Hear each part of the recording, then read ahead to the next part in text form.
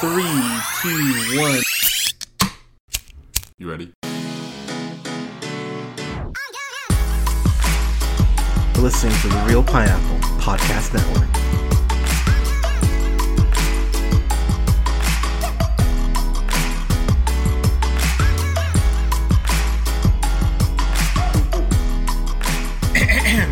Good evening, everybody. Thank you so much for listening. This is the Real Pineapple. This is your humble host, Hunter here.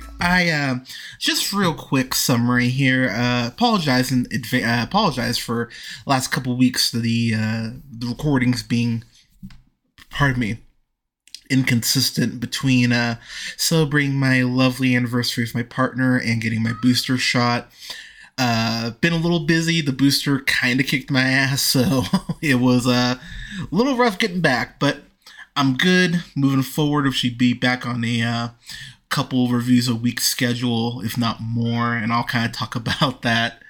I'll go and talk about that here at the end of recording, but I've got a review here for Red Notice, which of course is directed and written by Rawson Marshall Thurber, who... that may not be a familiar name to you, but he's actually done two of my favorite comedies in the last 20 years in Dodgeball, A True Underdog Story back in 2004. I fucking love that movie. I think that's actually Vince Vaughn's probably best comedic role is Dodgeball.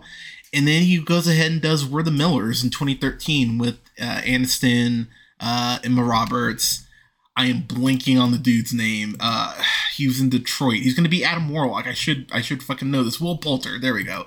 And, of course, Jason Sudeikis. So, those movies are great. Dodgeball and We're the Millers are awesome. But then he does Central Intelligence. And while I fully admit I am not a fan of Kevin Hart, I just don't think that's a funny movie. And then he does Skyscraper with The Rock.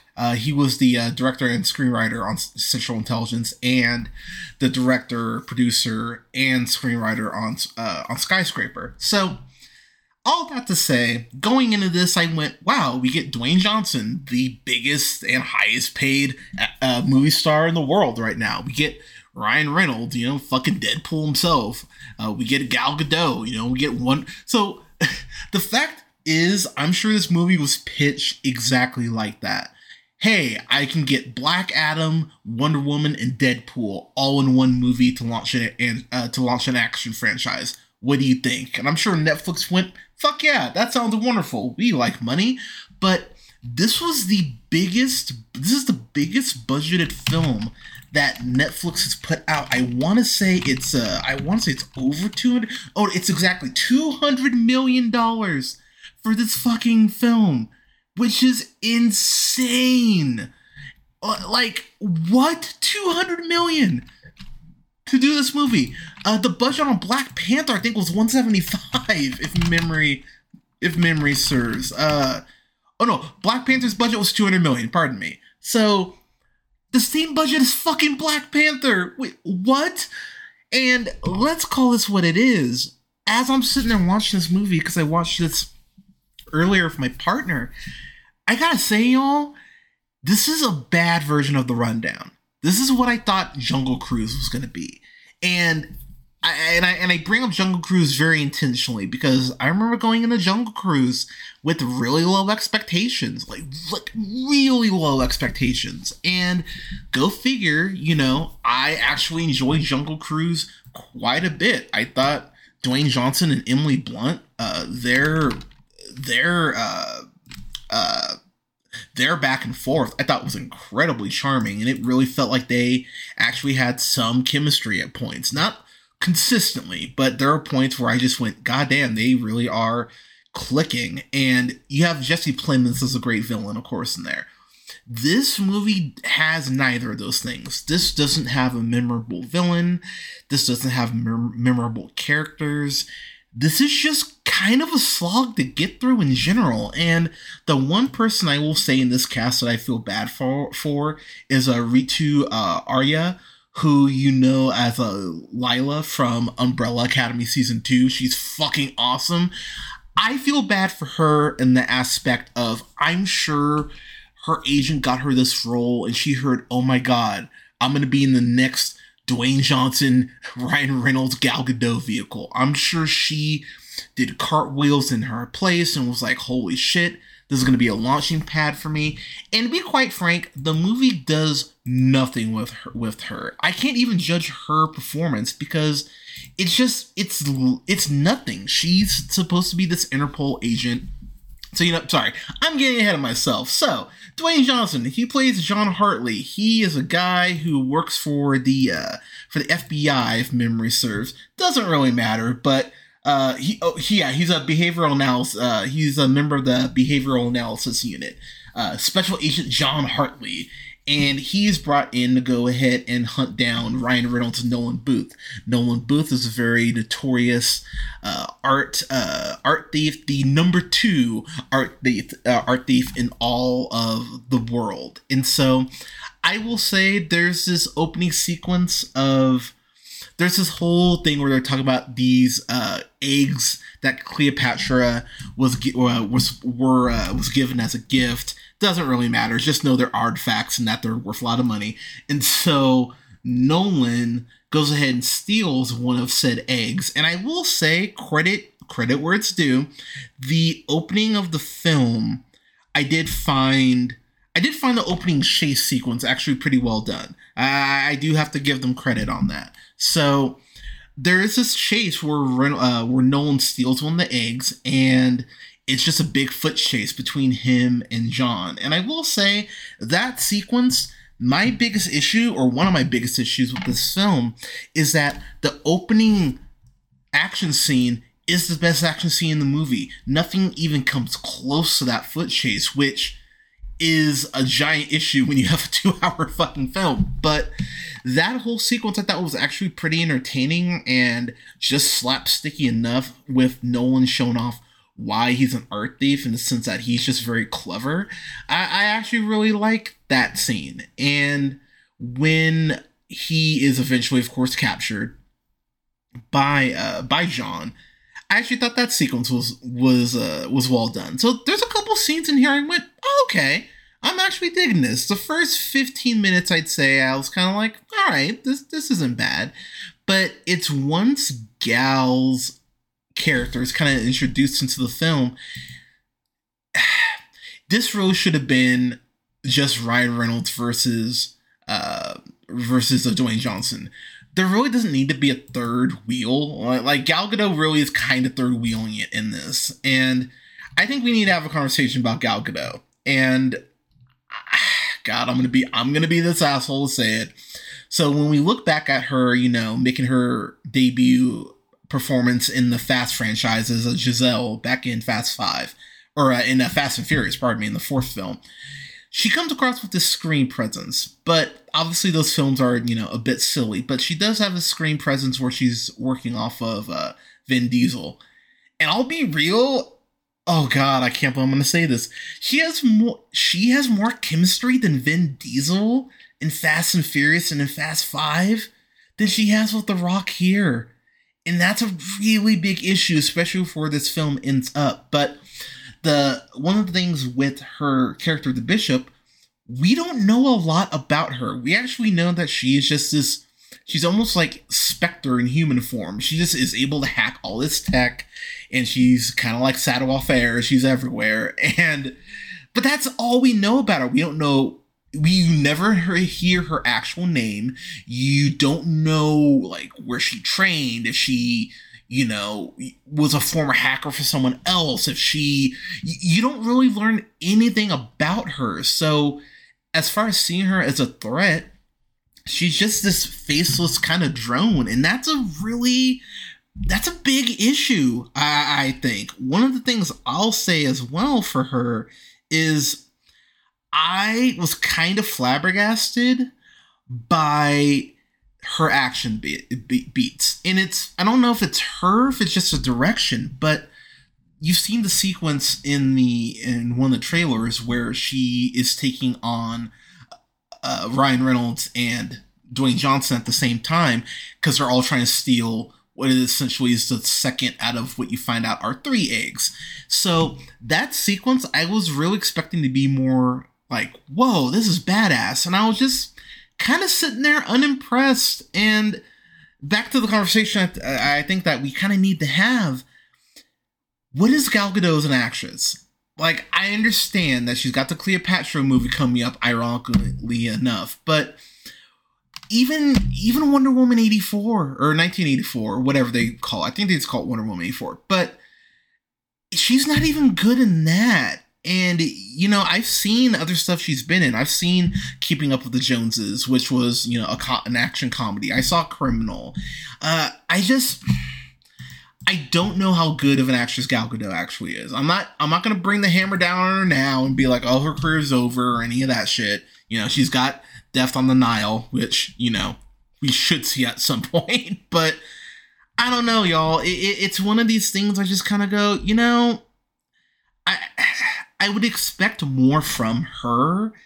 And I don't know. It kind of feels like maybe I want to say she's just miscast, but that Gal Gadot charm is just very absent here. There's this scene where she's sitting down and she's basically giving them, you know, an out to go, hey, you two are in prison, because they end up in prison together, as, you know, the trailers show. And she kind of goes, hey, you know, if you go ahead and help me out now, I'll give, speaking to Ryan Reynolds Nolan, I'll give you 10% of the money. But if you don't, you're kind of fucked here. And she's supposed to kind of come across, you know, kind of charming, almost like a charming, like kind of like a femme fatale. And it's just, it's similar to Rachel McAdams in Sherlock Holmes, where you just go, that just isn't your arena.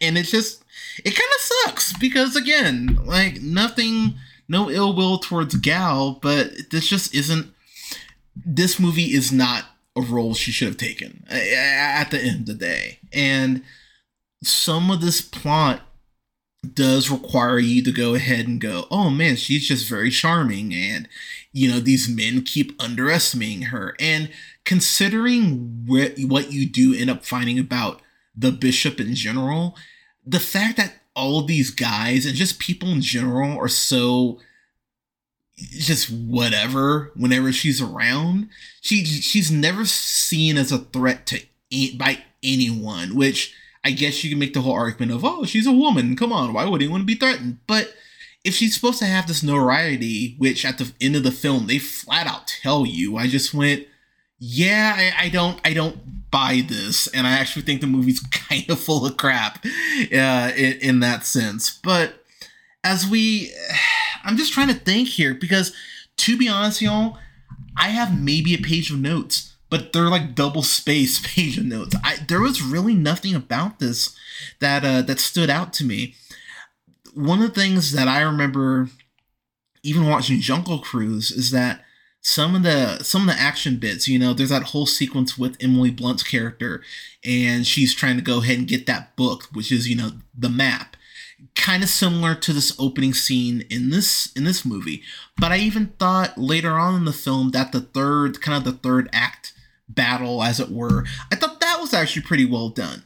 The third act kind of final confrontation in here, I just went, yeah, I don't really care. There's this mine chase in cars that's kind of reminiscent of Fast and Furious, but I remember watching that and going, man, this must have been a bitch to film, and yet you found a way to make me feel some emotion and actually kind of be invested in the actual chase.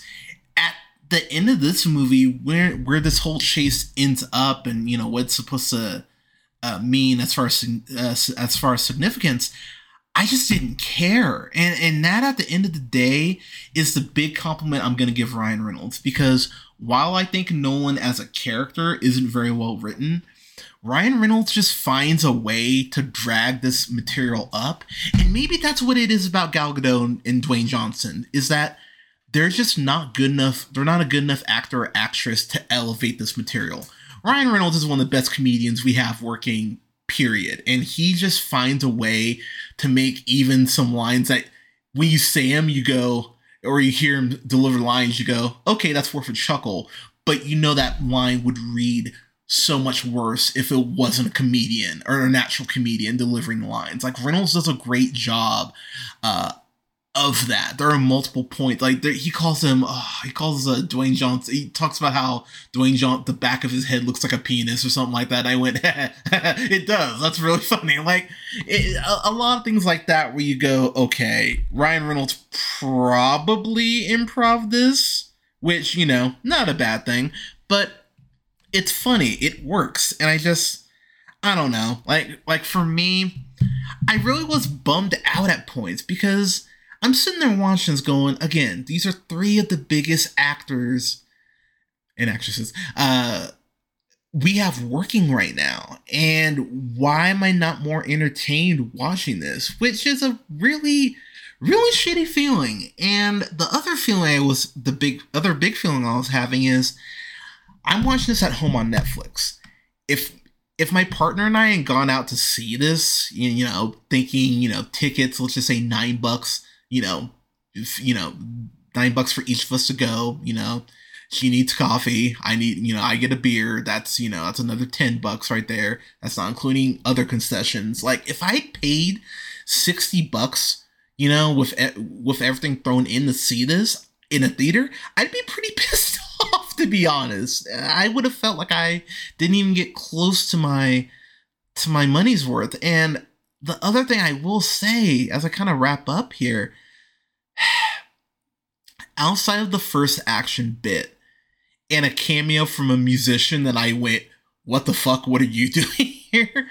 There's just not a lot about this outside of Ryan Reynolds doing everything he can to make this shit work. There's really nothing for me to recommend, but there will be someone who puts together Ryan Reynolds' like best bits from this movie on a YouTube video at some point. Like, watch that. You don't need to watch this movie. What am I talking about? You don't need to watch this. And the more I think about it, y'all, the more my grade's kind of dropping. Thinking about other stuff, that I kind of want to even talk about. There's really okay. There is a dance sequence between Dwayne Johnson and Gal Gadot's characters that I thought was kind of cool, kind of in that sexy spy thriller way. But I don't know what it is. Gal and Dwayne just don't look good together, and maybe that's part of it. You just don't get that.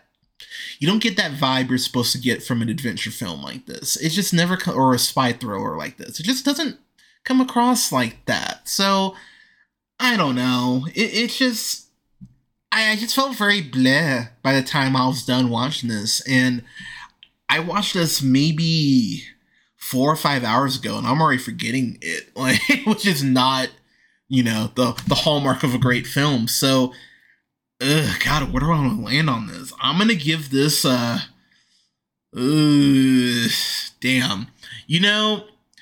I'm gonna give it a D plus, and here's why.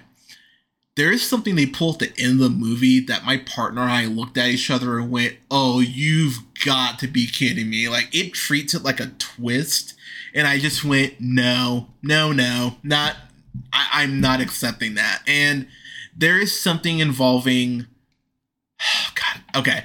I won't give it away because I'm going to be kind, but there's something involving money at the end that is such a, okay, this is on you for being this stupid sort of moment that I went, yeah, anything more would be a spoiler, but yeah, this isn't good. And it does set up for a sequel, but to be honest, the big part of me was just like, I don't want to see this. I don't want to see any more of that. Like, I stand by it. It should have been Ryan Reynolds versus Dwayne Johnson. I think if you do that, I think you get a better film because you don't have a third character you don't have to, pretend to pay attention to.